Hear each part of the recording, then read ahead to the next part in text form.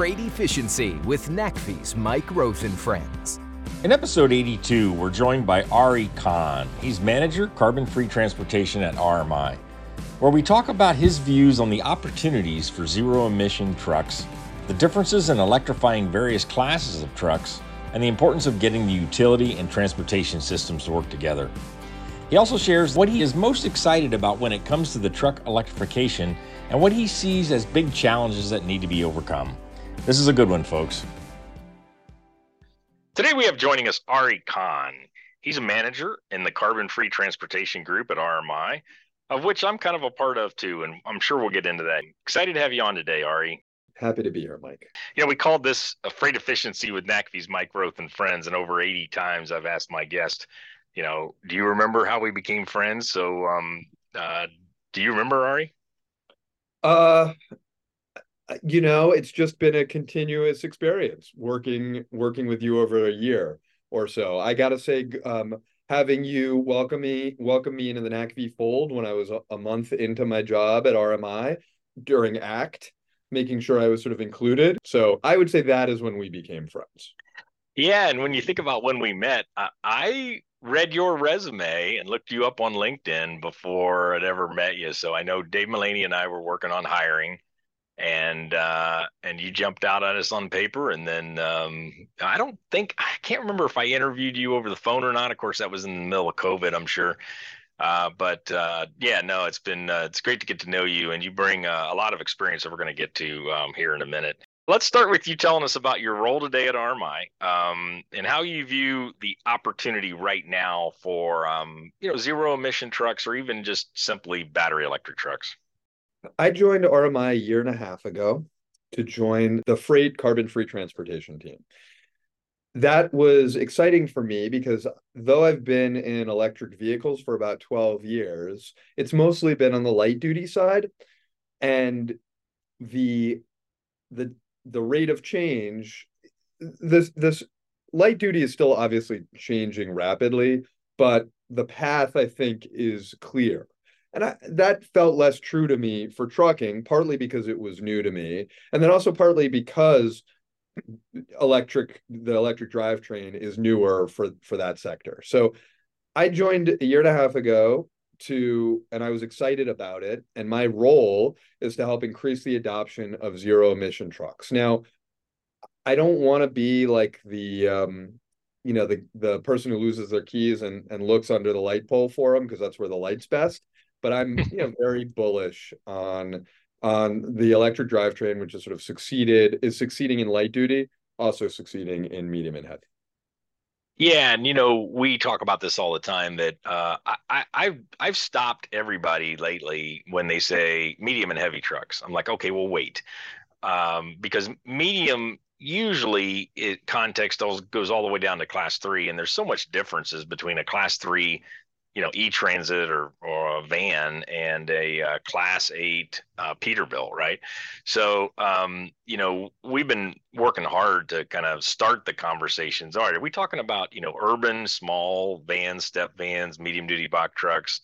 Are we talking about, heavy long haul or, some of these regional haul return to base, which less miles, blah, blah, blah. So, is that part of what you're noticing, and does that make it with smaller numbers than passenger car? I mean, just kind of how would you continue to compare and contrast light duty with medium and heavy? Okay, well, Mike, I would be really interested to hear you distinguish in that sort of medium and heavy space, but I will say that a major difference. So I'll just take another step back and say my history working on electric vehicles has been working for the city of New York, and then a small startup, and then Con Edison, which is New York's utility. So I tend to sort of view them electric first, from the electricity and energy side first, and then on the transportation side. And I think probably you have to do it equally. You have to be a switch hitter, think about those things 50-50. But nevertheless, that's sort of my background. So when I think of the difference, the spectrum of medium and heavy duty, I think about a Transit Connect that I think of the Run on Less. I think about us visiting the Frito-Lay facility and those Transit Connects that are kind of like cars, at least from an electric perspective, and also a little bit from the drivetrain perspective and drivetrain and battery perspective. They're pretty small. They charge every couple of days, and they can charge on the same type of charger that you might have in your garage, an L2. So those are kind of more akin to a car. Then, but of course, also in the run were some big heavy duty trucks that were not drawing the same amount of energy as a car. They were drawing the same amount of energy as a skyscraper. And so that is how I try to sort of capture the incredible range in the medium and heavy duty space. I think that's really good. And when you think about the yin yang that we have to do here, I mean, we're joining up two big industries, the electricity grid and logistics and trucking, and it's we need people collaborating at all levels and in all companies that can get both of that. So before we get any farther, what makes you tick? When you think about sort of your goals professionally, and then kind of who you are and what makes up Ari Kahn. Will you tell us a little about yourself and how that fits into your work? I am by nature a techno optimist, right? So I want to have a clean environment and also the newest iPhone. And so that made electric vehicles very appealing, because you were getting amazing technology through efficiency and human ingenuity, and also creating a better environment. So I think that is why I was very lucky coming out of business school to get a job with the city creating their electric vehicle policy. And I've stuck with the industry because it checks a lot of boxes for me.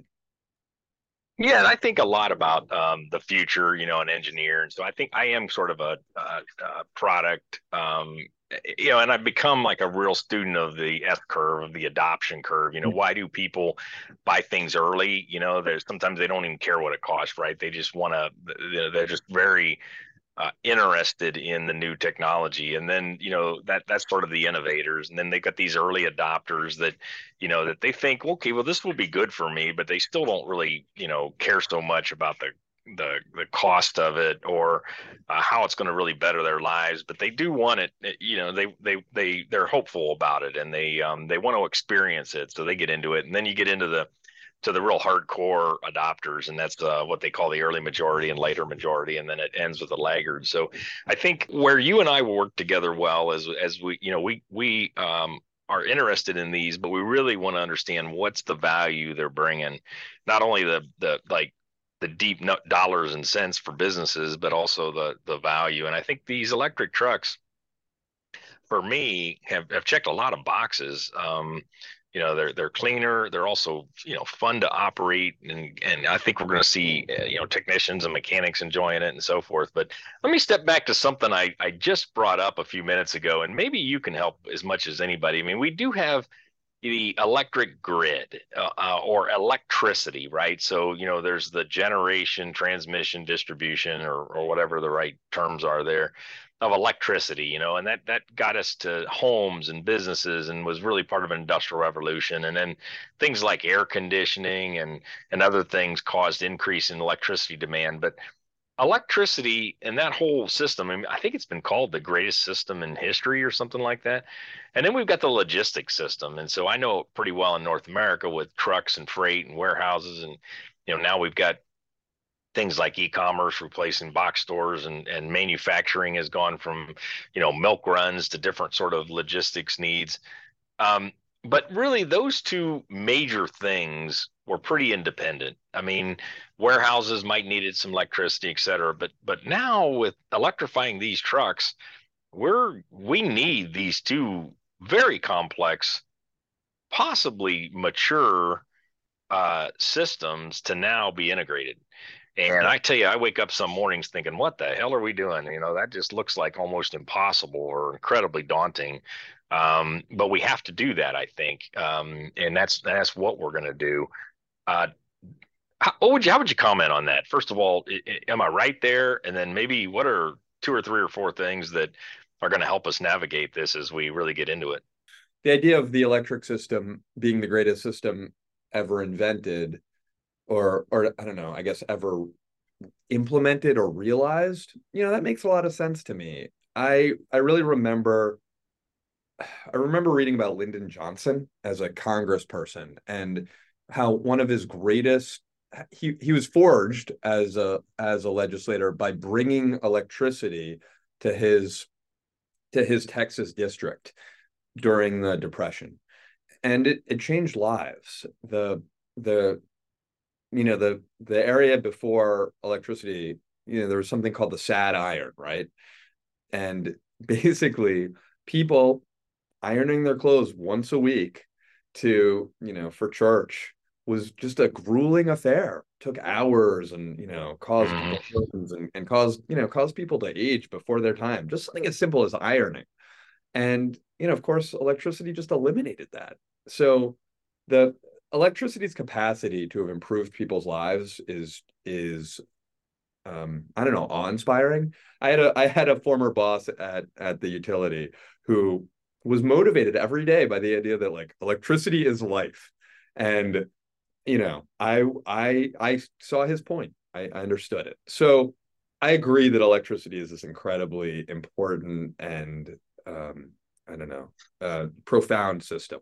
And we lose it during a storm. Here in the Midwest, we'll have thunderstorms and tornadoes, and other times we've got brownouts in different places, or fires. When we lose it, now, like the internet, of course, the internet's tied to electricity for a lot of the points here, but when we lose it, it's a big deal very quickly. So yeah, that's another measure of how important the whole electricity system is. And as we now put it onto cars and transportation, that feels like, I guess, daunting is the word that I come up with.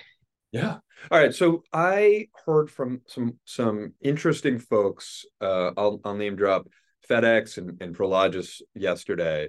They were on a panel, and they sort of brought up 2 points that I thought were sort of a challenge, and then also a caution. So the challenge was, we have to think about these systems together, right? We have to recognize that one truck, one let's say regional truck or long haul truck, knock on wood, with a giant battery, is also not only, potentially sort of this V to G asset, but it's also an asset where you could top off your other vehicles in a lot. So we have to think about the vehicles being energy for each other, which was not something I had thought about before. And it shows you, like, it's a totally new multi-variable system. And then, of course, like, the caution is, I was actually talking to a regulator, a commissioner, and they were saying, we are getting a lot of customer complaints from people who've gone all in on electric, because suddenly grid reliability becomes more important for them, because it's not only the electricity for their lights and their fridge, but now it's the electricity for their stove and their car and their geothermal heating. And look, I've actually seen that in real life. I persuaded, or my in-laws humored me, and have gone all in, and they have 2 electric cars and a geothermal and they have geothermal heating, but now they're worried about when there's a blackout, if their pipes are going to freeze, and and you have to consider resiliency. So I think that the promise and the high stakes go up as you go all in on a certain energy.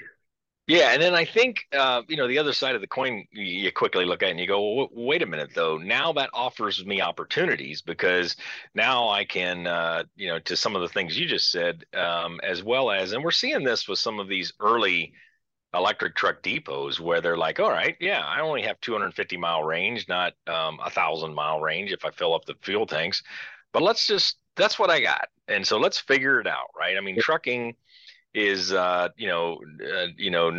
is not an option in trucking, right? I mean, we got to get the milk and the clothing and everything to the stores, and if we don't do that, we just don't do that. The rules have changed. We have different tools to do the job, and then we figure it out. And I think by linking these systems, it actually opens up some opportunities too. Yeah, right on. I don't think what's nice is we don't have to sort of be perfect, you know, we don't have to be perfect immediately. We're just gonna sort of keep and you had mentioned the S curve earlier. I think we're seeing the S curve in action. You've introduced me to a lot of fleets that are part of NACV, and we see how they're just slowly getting better at every aspect of running their zero emission trucks. And they're putting in brain power and trying something, and if it works, great. And if it doesn't, they try something else. And I think that that's absolutely going to be true of the integration between the grid and the vehicles. Somebody's going to try charging, having their big regional truck be a partial source of energy for their smaller vehicles. And if it works, it's gonna catch on. Yeah, so I think that this whole thing of like, if you're taking a trip from Indiana to California, the first thing to do is figure out how to drive to the airport. Then you got to worry about getting on your plane. Then you got to worry about this, but don't worry about, what's going on in the California streets right now. Do that when you get there. And I know that might be a simple, silly analogy, but for right now, let's figure out how to do those Queens Frito-Lay like locations. That'll help us with how we route these trucks around depots, how we figure out, do we do one charger per truck or two or three? And how do we pull in, back out? There's all these things that we have to figure out that we can start to learn in these smaller trucks with these simpler deployments that will lead us to the longer one, to the bigger ones, and the sort of the challenge there is we save the exhaust and fuel and money, on the long haul bigger trucks. But let's just kind of move one step at a time. So Mike, you just brought up this idea of the fleet sort of learning by doing and sort of bringing some of these sort of, tools and knowledge to the table in terms of routing, et cetera. I'm curious, what type of fleet do you think is going to be the most successful in this transition? So I think, it's a great question. And I think what we're seeing in early adopters and why they're early adopters are those that already are responsible for the fueling as well as the truck operations. So in return to base trucking, whether that's an e-commerce bunch of vans going out and deliver to homes, or whether it's large trucks that go out and maybe drive 250 miles and deliver their freight and come back home. But these return to base companies, they've considered and many put in place fueling on site because it just helps the drivers. They don't have to drop at truck stops or public stations. So they have fuel lanes for diesel now. So if you're already in the business of fueling your trucks at your site, this is not so foreign to go in and put in electric charging stations at those depots. And really many of these companies have considered or done that with natural gas. They've looked at that and put, natural gas fueling at some of these sites. So that's where I think this is not as odd, right? And the routes are predictable. They're already working, many of them by day cab. So, a small portion of those routes and drivers might sleep in hotels, but most of them are getting back. So they already have some of the operational changes that are needed for electric trucking already in their kit bag. And so I think that's where it'll start. And then, they'll expand from there when they think, okay, well, maybe I can't get all the way back to base and I need a charge. Where am I going to find that? Charging as a service, hubs will start to emerge that will support them in that. But that's how I see it going. Think about this a little bit, but what are your what are you most excited about with electric trucks in North America? Let's just confine it to battery electric trucks, and think about an answer that maybe isn't obvious to a lot of us. I think that electric trucks they have a profound impact on our air quality, and people are using them in creative ways. And I think that you are right that initially sort of the simplest routes are going to be the ones that convert, but then people are going to convert routes that we didn't think were possible. And we're going to just try, and people are going to try charging at their stops or en route for opportunity instead of going back to their depot for that quick midday top up. So I am really excited about the electric trucks, the development and the kind of interesting business strategies and operational strategies people try. And the payoff is going to be that we're going to have a technology that, as battery costs decline and we figure out how to use off-peak, cheap off-peak power, it's going to be a technology that's sort of like cheaper and just obviously better. And we're going to look at the transition from diesel to electric in the same way that we looked at the transition from steam to oil. That is my greatest hope. Yeah, absolutely. It's very good. And then what might be a few bumps in the road along the way that maybe we don't understand right now, but either something that we we've seen as a challenge, but we think it's not as big and it's actually going to be bigger, or maybe there's something out there that comes to mind for you that we're not paying a whole lot of attention to that'll be a constraint or a challenge or something that slows us down. Any ideas there? Well, look, I'm a big market forces guy, and I think that sort of business innovation and competition is good, but I'm also impatient, and I'm a little worried about how much the vehicles cost right now. So we've seen on the smaller end, the vans, the prices have gotten good. Sometimes they're not only lower total cost of ownership, they're lower upfront cost. So that makes me hopeful, but I'm also a little nervous because on the sort of bigger side, we haven't seen the costs drop to where we need them to be, right? I don't have any novel. That's not a novel observation. Also not novel is the fact that we have to do a lot of grid construction. Rick is not always an optimist, but he makes me kind of hopeful, or at least he forces me to be optimistic about this kind of tech change or industrial change. When we talk about building out the grid for all the new truck electrification we need to do, because he says, hey, we built the highway system, we built the grid in the first place, we can do this again, but we haven't done those during my lifetime. So I remain a little bit nervous about us being able to do the civil work to unlock these vehicles' potential. I really enjoyed this conversation. Thanks for being on the podcast. It's been a pleasure. Thank you, Mike. Freight Efficiency with NACFE's Mike Roth and Friends.